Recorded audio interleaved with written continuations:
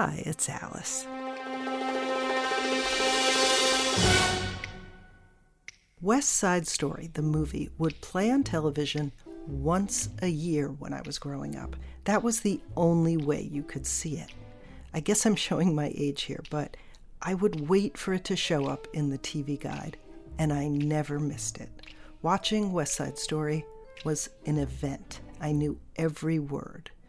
And so when I was working on a recent episode about choreographer Justin Peck, and I heard him talk about how he had created new dance sequences for a new West Side Story, I got a little unnerved. Even if Steven Spielberg was directing it and Tony Kushner was writing the screenplay, I was hesitant to even watch the trailer. What if I couldn't unsee the new Maria or unhear the new version of Tonight? Maybe even more unnerving, what if I liked it better? Well, this Friday, December 10th, I'll find out. That's when the movie opens, 60 years after the original. Tonight, I'll see my love tonight, and for us stars will stop where they are. The minutes seem like hours, the hours go so slowly, and still the sky is light.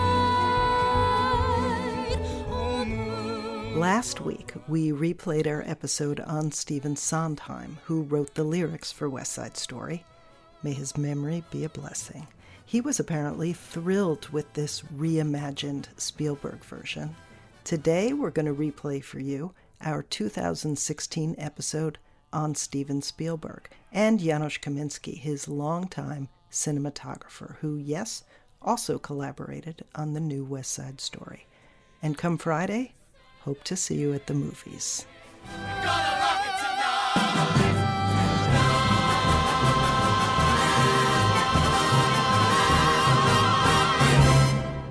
This is What It Takes, a podcast about passion, vision, and perseverance from the Academy of Achievement. I'm Alice Winkler. Adame, this child is gifted. And I heard that enough that I started to believe it. If you have the opportunity, not a perfect opportunity, and you don't take it, you may never have another chance. It all was so clear.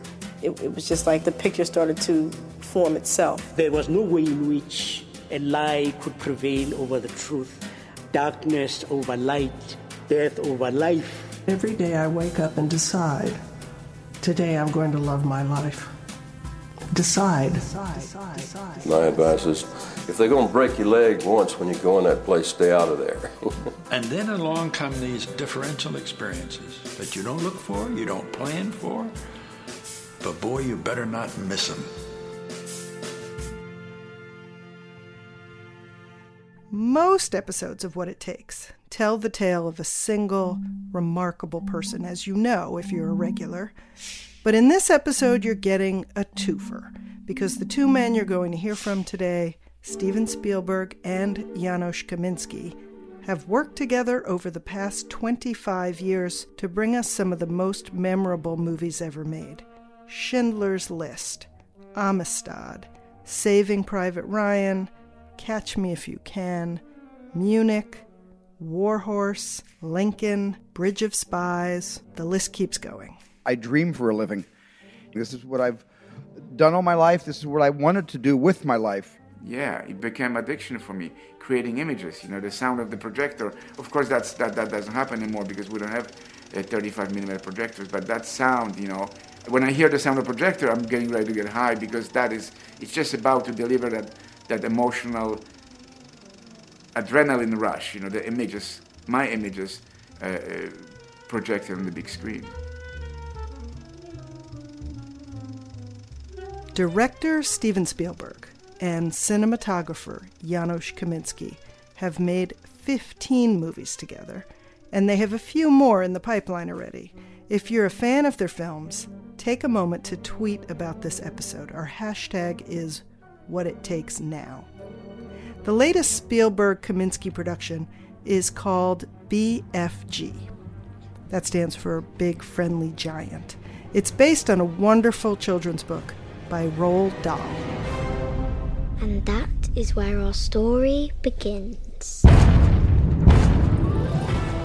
Steven Spielberg and Janusz Kaminski's personal stories are quite different, as I guess all personal stories are. But when I pulled recordings of both men from the vault at the Academy of Achievement, I found it so interesting to listen to them back to back.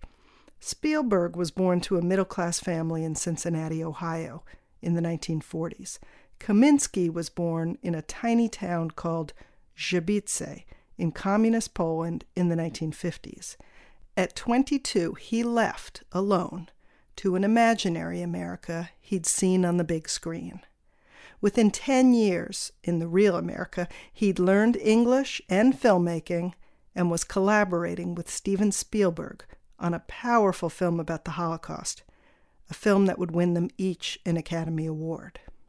Given the body of work they've made together, starting with Schindler's List, it seems that Steven Spielberg and Janusz Kaminski, born a world apart, were destined to come together to tell stories. So first, to Spielberg, who told the story of how he became a filmmaker to students at an Academy of Achievement gathering in 2006. Then we'll take a little intermission when you can refill your virtual popcorn bowl, and we'll return with Janusz Kaminski. So here's Steven Spielberg's talk, pretty much in its entirety. Everything I'm about to tell you happened completely by accident. And I think it all started out when I was maybe 6 or 7 years old, and my father came over to me and said, "I'm going to take you to see the greatest show on earth." And when you promise a 6, 7, 8-year-old young boy that you're about to see the greatest show on earth,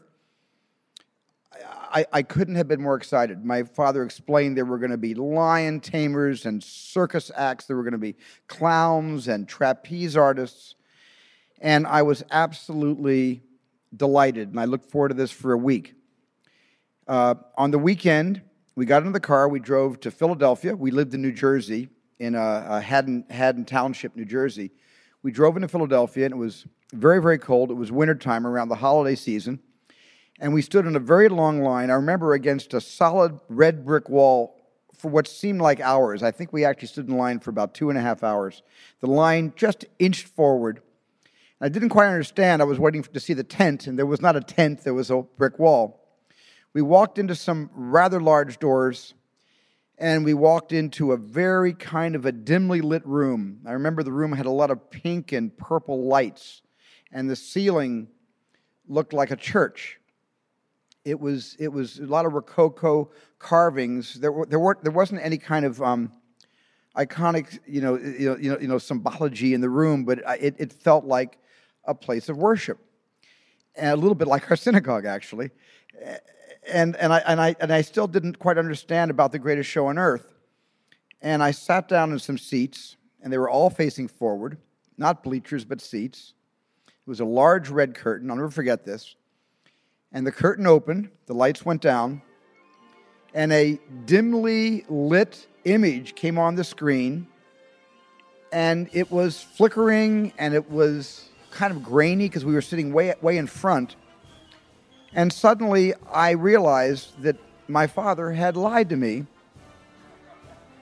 and had betrayed me and had taken me to a circus that wasn't a circus. It was a movie about a circus, and I had never seen a movie before. That was the first movie I ever saw, Cecil B. DeMille's The Greatest Show on Earth. I had never seen a motion picture before. I had seen a lot of television because my dad was an electrical engineer, and in his spare time, when he wasn't working for RCA, he was repairing the early television sets of the early 50s. So I knew television, but I didn't know movies. That was my first movie experience. And I think the feeling of disappointment and regret and betrayal lasted only about 10 minutes. And then I became just one more victim of this tremendous drug called cinema. And I was no longer in a theater. I was no longer in a seat. I wasn't aware of the surroundings. It was no longer a church. It was a place of equal devotion and worship, however. I became part of an experience.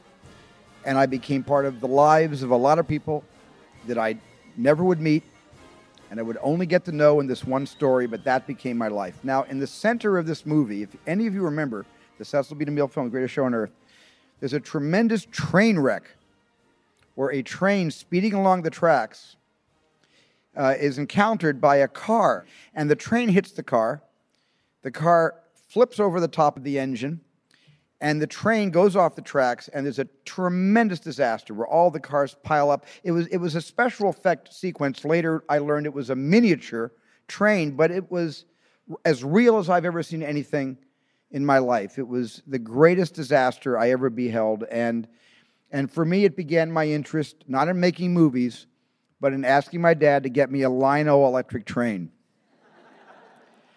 So I went from wanting to become part of this incredible experience to wanting to own my first electric train. And that holiday season, my dad got me my first Lionel engine and a little coal car and a caboose and a few passenger cars. And the next year, I asked for the same thing. I said, I'd like another engine. So I had 2 trains. And as I got older, I began to collect every year more and more cars and people and semaphores and crossing signals. I became a complete electric train nut. And I had a rather large layout in our, and by this time, by the way, we had moved from New Jersey to Phoenix, Arizona, which by the way, when you're about 12 years old, there is nothing to do in Phoenix, Arizona. Nothing at all. So I had a lot of time on my hands. And I was really interested in seeing what it would look like if I could recreate that memory, now several years old, of The Greatest Show on Earth, and could I recreate the train wreck? And I actually took my 2 trains and I just rammed them into each other. And they broke, and I told my dad the train had broke, and he said, how did it happen? I said, I rammed them into each other, and my dad had them repaired. And the next week, I crashed my trains into each other again, and the other train broke. And my dad said, look, I'm going to take the train set away. If you crash these things into each other one more time, you're not going to have trains anymore. But there was something about whatever the primal sense of wanting to destroy something because of that movie, whatever got into me, I needed to see those trains crash into each other. And so I also didn't want to lose my train set. My dad had sitting around the house, which I always had taken for granted, this little 8mm Kodak film movie camera with a turret that had 3 lenses, kind of wide, medium, and close-up lens. I never really bothered with the camera. But I thought, well, I know what I can do. What if I film the trains crashing into each other? I can just watch the film over and over and over again. And that's how I made my first movie. I shot one train, all in the camera. I didn't have an editing machine. I just put the camera low to the track, the way we as children like to put our eyes close to the toys we're playing with, so the scale seems to be, the scale seems to be realistic. And I just filmed one train going left to right. I filmed the other train, cut the camera, turn it around, the other train coming right to left. And intuitively, I figured out if I put the camera in the middle and they met in the middle, I'd have my train wreck. Well, that's exactly what I did. Luckily, the trains didn't break, but I looked at that film over and over and over again. And then I thought, I wonder what else I could do with this camera. And that's how it began. And that's how I became a director.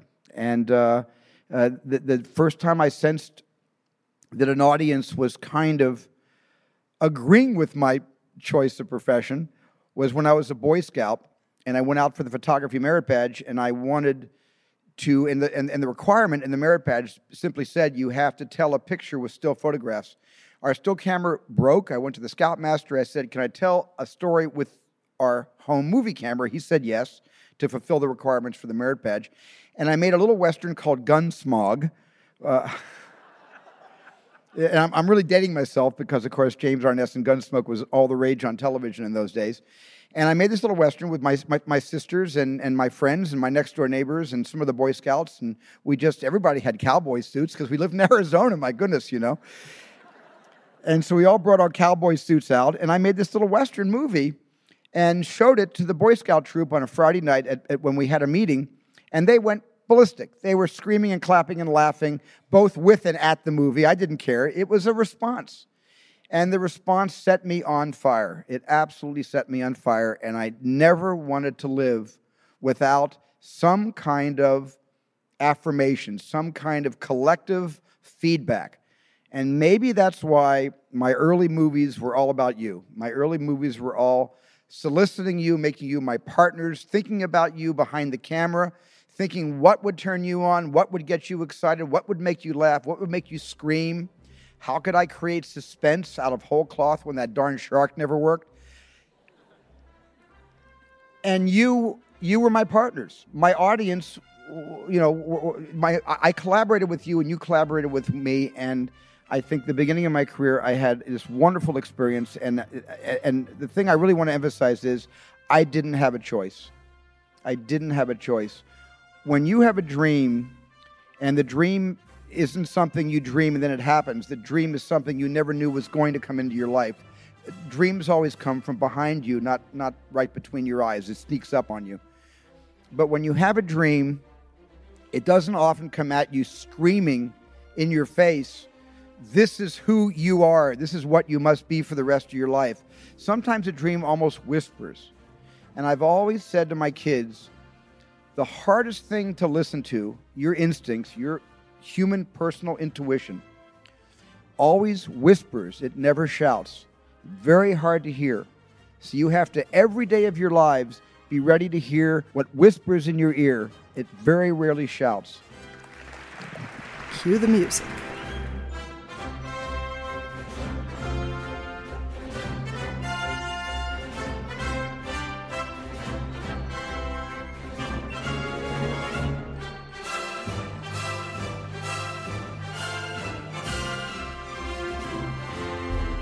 So that is how Steven Spielberg came to make movies and listen to what intuition had to tell him. And one thing his intuition told him in 1991 was that a guy named Janusz Kaminski was someone he needed to meet. Kaminski was a Polish émigré, a young cinematographer with just a few years' experience. Spielberg was already a giant. He'd made Jaws and Close Encounters of the Third Kind, Raiders of the Lost Ark, E.T., The Color Purple, Empire of the Sun. He didn't know anything about Janusz Kaminski.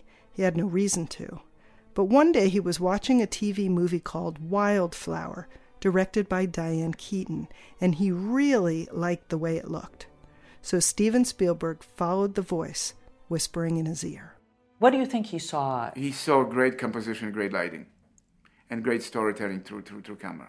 That is Janusz Kaminski talking to journalist Gail Eichenthal for the Academy of Achievement. But also I think he really liked that it was a television movie. And television during that time was not good looking, you know. Now television is amazing. I mean, television is such a powerful medium.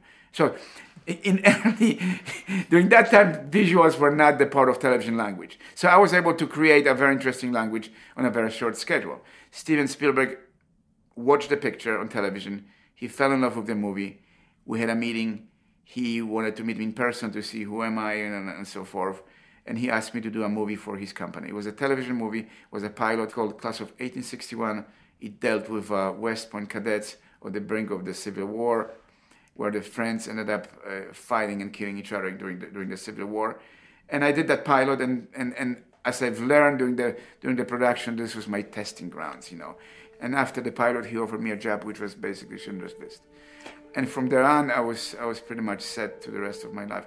So that is how cinematographer Janusz Kaminski began his remarkable 25-year collaboration with Steven Spielberg, with an Academy Award for Best Cinematography, 10 years after arriving in the United States, speaking no English.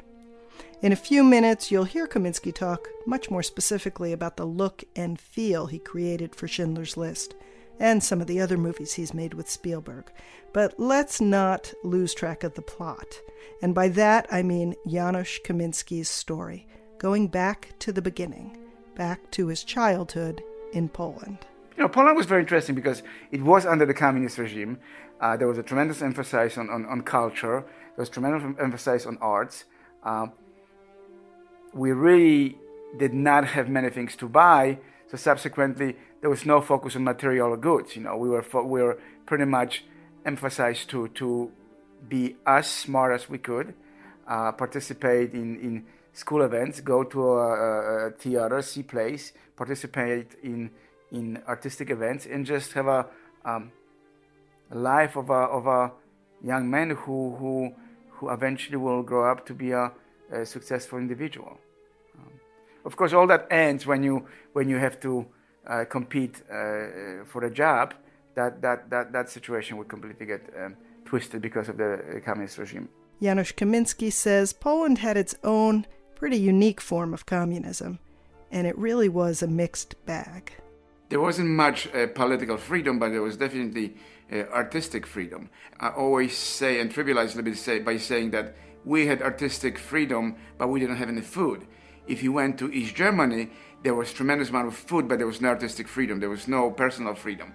Poland was relatively liberal when it came to that. Of course, there were restrictions. You couldn't travel outside Eastern Bloc, but you could travel, where the East Germans couldn't travel. So the Poles could travel to Czechoslovakia, to Yugoslavia, to East Germany, Bulgaria, Romania, Russia, and all that stuff. So we were exposed to other culture. Also, we had tremendous access to Western European and American music. Also films. We're exposed to most current American films.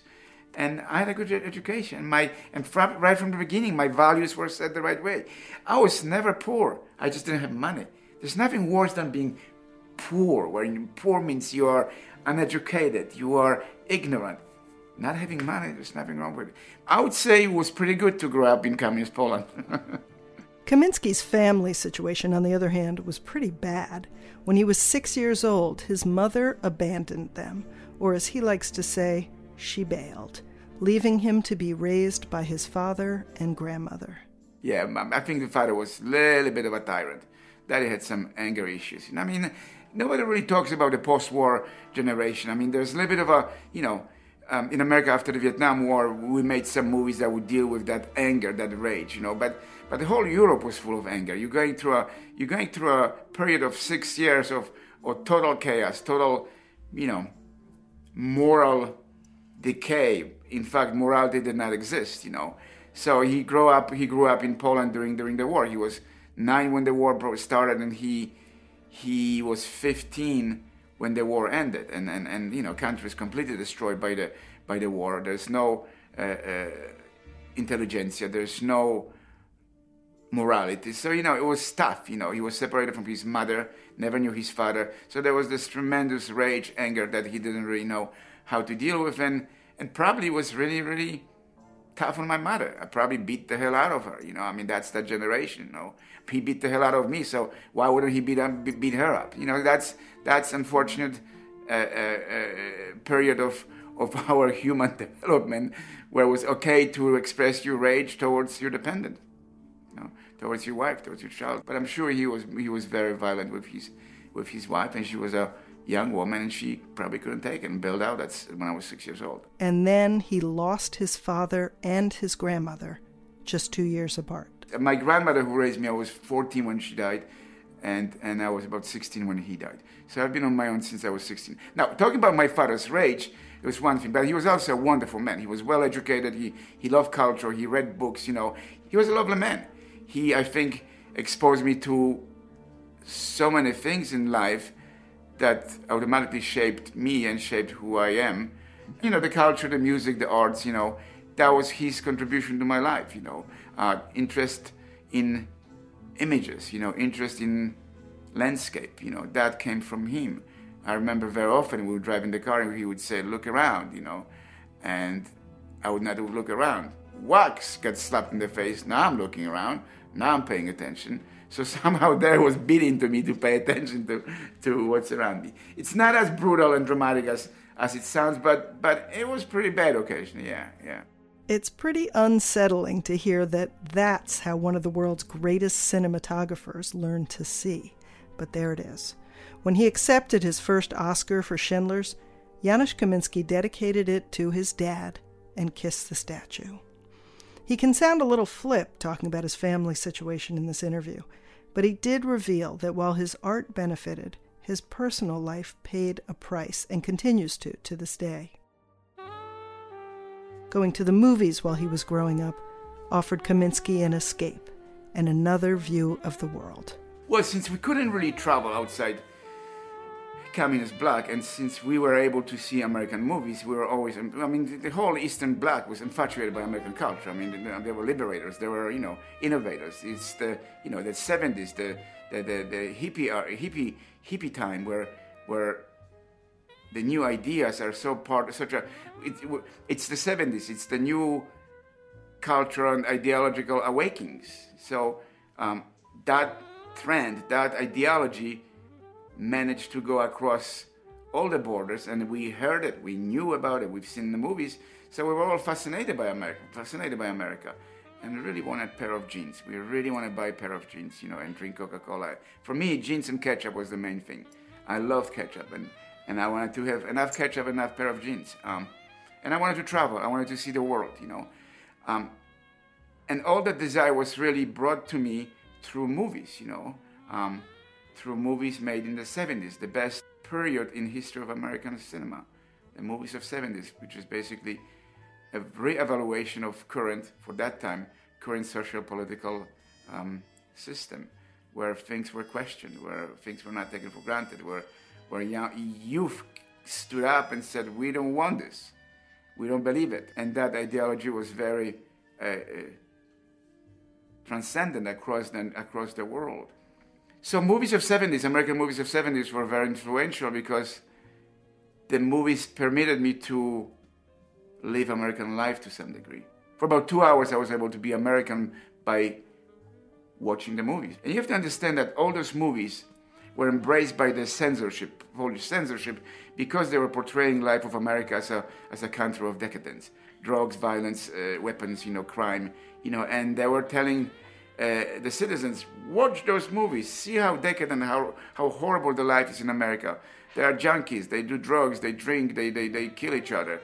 But for us, we saw different things. We saw the rebellion, we saw the freedom, we saw the questioning of authorities, we saw personal freedom in terms of being able to express yourself. Janusz Kaminski says he was so fascinated with America, he used to write Johnny Kaminski in his school notebooks. By the time he was a teenager, he realized that he wanted to be part of the storyteller's world. That's what he called it. So he joined an amateur filmmaking club and managed with his friends to get permission to travel to Greece to make a documentary. Only he had something else in mind, emigrating. It was the summer of 1980, and pro-democracy protests were beginning in Poland. By the end of the summer, the Solidarity movement would launch, and soon after, the government would crack down with martial law. So with that all brewing in the background, Janusz Kaminski slipped away from his film crew in Greece and hitchhiked into Austria. His goal was America, though, and after a year, he was granted political asylum. Of course, most of the Poles that would emigrate to America, they were emigrating for economical reasons. I didn't emigrate for economical reasons simply because I was too young. I emigrated for the sense of adventure, for the sense of desire to experience a life of my movie heroes. I wanted to be Easy Rider. I wanted to be a taxi driver, in a sense. I wanted to be the rebel. I wanted to walk through streets of New York and look at the big buildings and be able to go into coffee shop and have a coffee and look at people. That kind of a desire was very much a driving force in my need to leave Poland. But what he found when he landed in the United States didn't quite square. Well, it was not definitely was not the America of the movies. I tell you that much. 1981, I think the beginning of working out culture just started. So men started looking really buffed up, and certainly 70s were over. There was no free love. Ideology has changed immensely. It started to be more and more self-absorbed ideology, more and more ideology of commercialism. Jane Fonda workout videos. But it definitely was disappointing to some degree. Because it was not what I expected. I landed in Chicago, somewhere in the Polish neighborhood, which was about 30 minutes drive on the train from downtown. And that's not America to me. That was just some kind of you don't see that in the movies. And finally, I was managed, after 2 weeks, to get away from the Polish neighborhood and went to downtown, went through a north side, and I realized this is really where I want to be. He didn't want to become the cliched immigrant, in his words, with a job in a factory, a second-hand car, and a color TV. He was already drawn to Hollywood, and he knew it was a place that had always welcomed Europeans. Roman Polanski, Milos Forman, and plenty of French, German, and British directors.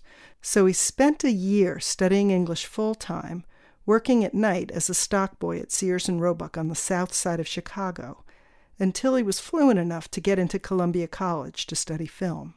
As soon as he graduated, he headed west.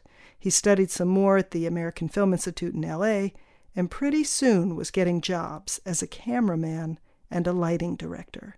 Did you ever see The Terror Within 2?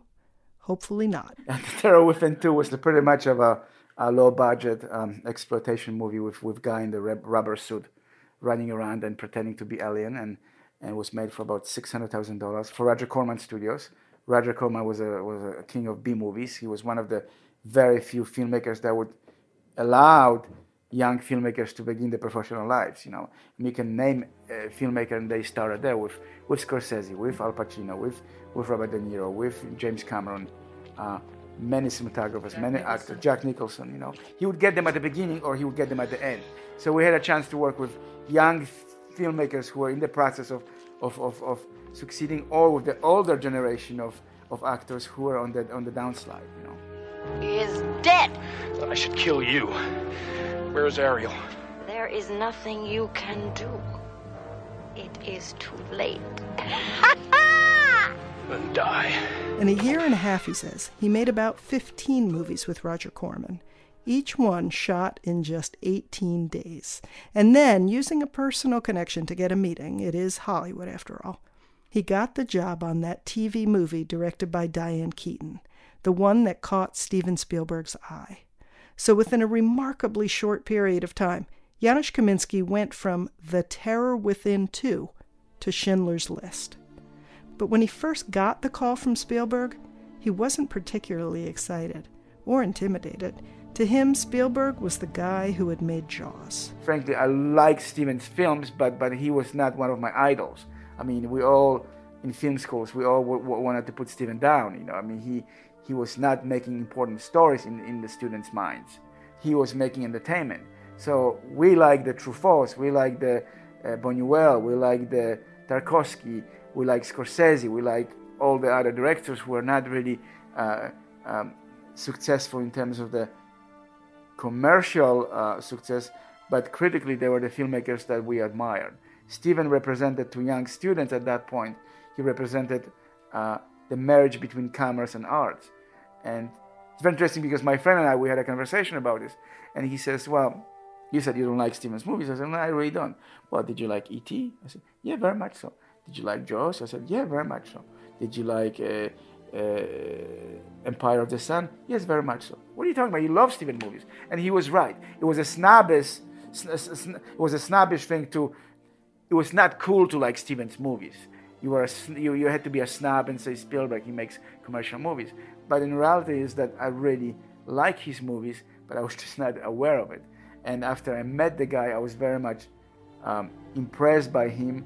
But I think I looked at the meeting as a meeting of two filmmakers. I wasn't aware of significance of that picture. I wasn't aware of who Steven really was within the Hollywood community. Now I'm much more aware. Now I know what it meant. Now I would be very nervous about meeting him. But at that point, I just saw a colleague who wanted to make a movie with me. I was perhaps a bit arrogant or stupid. Schindler's List had a very particular look to it, if you can remember, an almost documentary quality, shot in black and white, with just a few fleeting and profound moments of color. Well, Steven was the one that really decided to make the movie in black and white. So automatically right there, you're looking at black and white as a medium which is a little bit more associated with documentary filmmaking. On the top of it, all our historical records of that particular period come from black and white photography and documentary footage. But it's not really documentary. There's a very strong storyline that makes the movie successful. It's really a story about a man who was greedy, and he discovered humanity. He discovered what it means to be human. It's Hebrew from the Talmud. It says, whoever saves one life saves the world entire. And yes, there are parts of the movie that we consciously wanted to make the viewers feel like they're experiencing something that's real. Steven's work was always very slick, very, very high production value, with beautiful crane shots, beautiful, just beautiful camera moves. And this story allowed it for much more raw and kind of a primal camera work, simply because it's a story of the story of Holocaust, and you want to create that kind of a sense of urgency and sense of participation in the whole event. And the handheld camera definitely adds to that. You just feel the tension when you hold when you hold the camera in your hands. So that was the introduction of handheld camera into Steven's work, and subsequently we've done many movies with the camera being handheld, and our work became slightly less slick, I guess, less slick.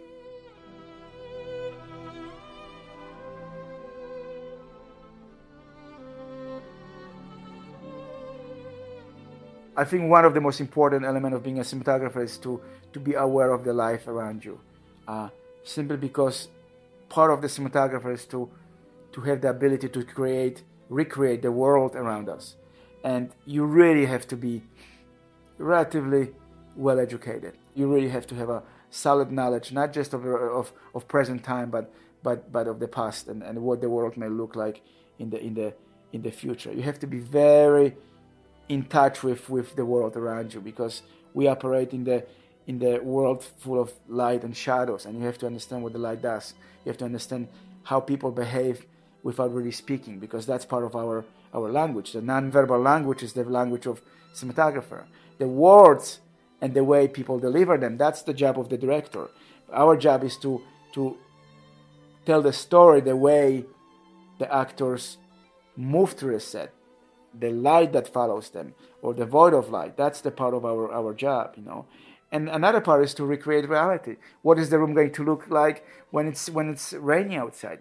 What is the room going to look like when it's overcast? What does the sun do to the room? What does the hot sunlight does to the character? Is the character trying to hide from the sun? So those are the elements that we work with. What happens if the face is only half lit and the other face is dark? Using the example of Schindler's List, the Amon Goeth's character, the Nazi guy, he was so evil, he was so bad that I didn't really have to light him with shadows. Actually, his character was very clear. We knew 100% what he was about. So the light was always very, very, very flat, very bright. He was always looked almost angelic. With Liam, for example, he was the guy full of ambiguity. He was struggling with the whole idea: do I want to make money, or do I want to be a good guy? So that's why he's frequently in the shadows. He's got the half light where one side is brightly lit and the other side is kind of dark. Liam was the one that was ambiguous character. So you don't have to really. You have to enhance that ambiguity through lighting.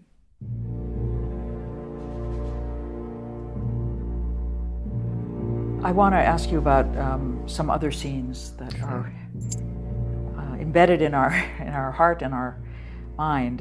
In Saving Private Ryan, of course, we almost immediately go back to the storming of the beach at Normandy, which has been called one of the greatest depictions of war ever.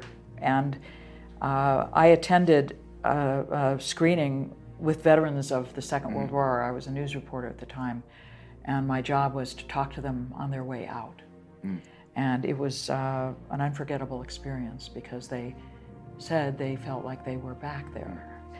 Tell us how you achieved that sense of almost the audience being in the battle. See, I mean, that's earlier I spoke about the power of the camera, power of creating images, power of creating stories. It had to feel real to me. I have to be emotionally moved when I'm making the movie to know that I'm doing something right. and the power of dreams. I dream things, before the movie starts. I have dreams, very vivid dreams. So a lot of that stuff comes to me in my dream, and the color, particularly color or lack of color and composition. That I dream that. It's not continuous and lengthy process. It may happen 2 weeks before actually I start making the movie. Steven would ask me often, so what's this movie gonna look like? I said, I have no idea. It was too far. I won't know on the first day of Prince of Photography what the movie is going to look like. You have ideas. You have a whole bunch of ideas in me, and you've definitely by then I've definitely made very extensive tests, photographic tests and equipment tests and visual tests. But I'm not sure what this movie is going to look like. So with Saving Private Ryan, you can analyze the combat newsreel, but it's irrelevant because no combat cameraman wanted to die. So everything was from the distance. Everything was with long lenses. People were hiding. The cameramen were hiding behind objects because they didn't want to get shot. And that was the typical approach towards Second World War movies. Kind of, you look at the newsreel photography, you try to emanate that. But we were not making documentary, we were making a movie, so nobody was shooting at us, nobody was killing us. So I wanted to be right there with the soldiers. And granted, Steven wanted to be there as well. He wanted to be with the troops as they're landing at Normandy. So we decided to, again, use the handheld camera, follow the soldiers. The cameraman had to run with the troops, Occasionally he would fall down, occasionally he would get some sand on the lens, occasionally he would get some fake blood on the lens. It created this sense of immediacy. It's a very simple statement, but there's so much more to it that I've done, The type of lenses, the type of manipulations I've done with the shutter degree, with the camera speed, where that camera had to be, the lighting, the color. It's massive, but it takes two to tango. Steven wanted to be there with the actors. He felt that the camera needs to be there. I've done very extensive tests, and perhaps he was interested in using some of the ideas from the test, particularly, the immediacy of photography into his movie, and he was. So it takes brave director and a brave cinematographer to create images that evoke emotions, The gizmos Janusz Kaminski employs in his art are of course invisible to the audience. You feel their power without understanding how. Sadly, I don't have a gizmo to show you a film excerpt in an audio podcast, but luckily Janusz Kaminski and Steven Spielberg have created so many searing images, you may be able to recall one. Or go back and watch at least the opening scene of Private Ryan. Watch how the action slows down and speeds up, is jerky or smooth. Watch the bullet tracers move through the water as you drown along with the soldiers, pulled down in the water by their backpacks. There are very dramatic tricks that I've used in that movie where the audience perceives the movie as a real experience. By manipulating the shutter degree, by manipulating the camera speed, by playing with the color, by going from slow motion to regular speed. When there's an explosion, when you go with 180-degree shutter, things just spoil really fast. With 45-degree shutter, they stay a little bit longer, so you start seeing the sharpness of the little particle of dirt and debris flying through the air, and that gives you some kind of a hyper-reality sense, just like what you would experience if you're going to the battlefield and the bullets are flying and the things are exploding. So that's one technique. You play with the color, you pull the color out. You don't want to have a full Technicolor images when you're dealing with Omaha Beach. You want to pull the color back so it feels more desaturated, more brutal, more violent. So for Kaminski, the visual approach always starts from the story, from the characters, from the script, always. I haven't mentioned it yet, but he has made films with other directors, really great directors. Julian Schnabel, Cameron Crowe, Judd Apatow. Janusz Kaminski is in the fortunate position of being able to cherry-pick the projects he works on. I read the script, and if I emotionally connect with the script, that's the job I want to do. And with Jerry Maguire, for me, it was a very, very, very different adventure because I'm working with a director that I've never worked with a director whose work I really admire, with a director that I really didn't think visually he was sophisticated, but with a director whose writing I respected and I liked. And the script of Jerry Maguire was so well written that I just couldn't miss the opportunity to work with Cameron. I'll tell you why you don't have your $10 million yet. 'Cause right now, you are a paycheck player. You play with your head, not your heart. In your personal life, heart. But when you get on the field, it's all about what you didn't get, who's to blame, who underthrew the pass, who's got the contract you don't, who's not giving you your love. And you know what?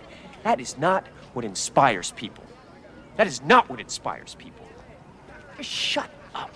Play the game. Play it from your heart. And you know what? I will show you the Quan.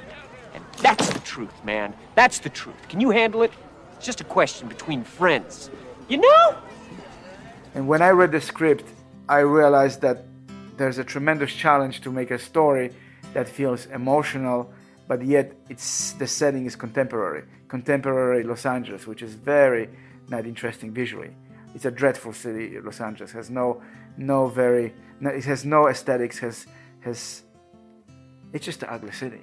So to me, to make a movie in Los Angeles, contemporary movie in Los Angeles, and have a chance to romanticize the ugliness, and I think that's the direct descendants of living in Poland, and living in a very dreadful, ugly environment, bleak reality, and being attracted to the bleakness of Eastern Europe, being attracted to ugliness.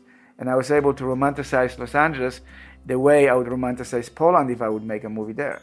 And I think that's the unique point of view that I brought in to American cinema simply by being raised in a country of totally different political ideology and also different aesthetics. I see beauty in ugliness, where someone else would just completely point the camera the other direction. I find that very attractive. You've said that at the same time you as a cinematographer you have to resist the desire to produce beautiful shots because cinema has to be like life, right. And it's not always beautiful for sure. Well, it's certainly, I do believe this to be true, and often I try to live by what I said, and often I cannot resist the temptation to make it beautiful, cannot resist it. So there's nothing wrong with creating beautiful images. I think, beauty for itself is probably wrong, but if you have a story that allows you to create beautiful images, why not? Why not to do that, But I just don't want to be just beautiful, It's always, there's a little bit of an anger in those beautiful images, So maybe the bright light is not just perfect bright. Maybe the bright light is just maybe a little bit too bright. Maybe the face is burning by the sun just a little bit too much, Maybe the shadows are a little bit too dark,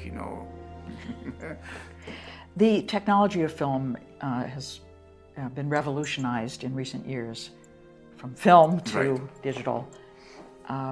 What do you lose? What do you gain? Where do you stand? You lose everything, you gain nothing. We lost so much. We lost language, gain nothing. Zero. Efficiency? Nothing. Maybe a few $100,000 savings in prints. So is it greed? Because certainly it's not pushing the art into another level. And certainly it's not creating new brilliant filmmakers who now can get a camera and make a movie.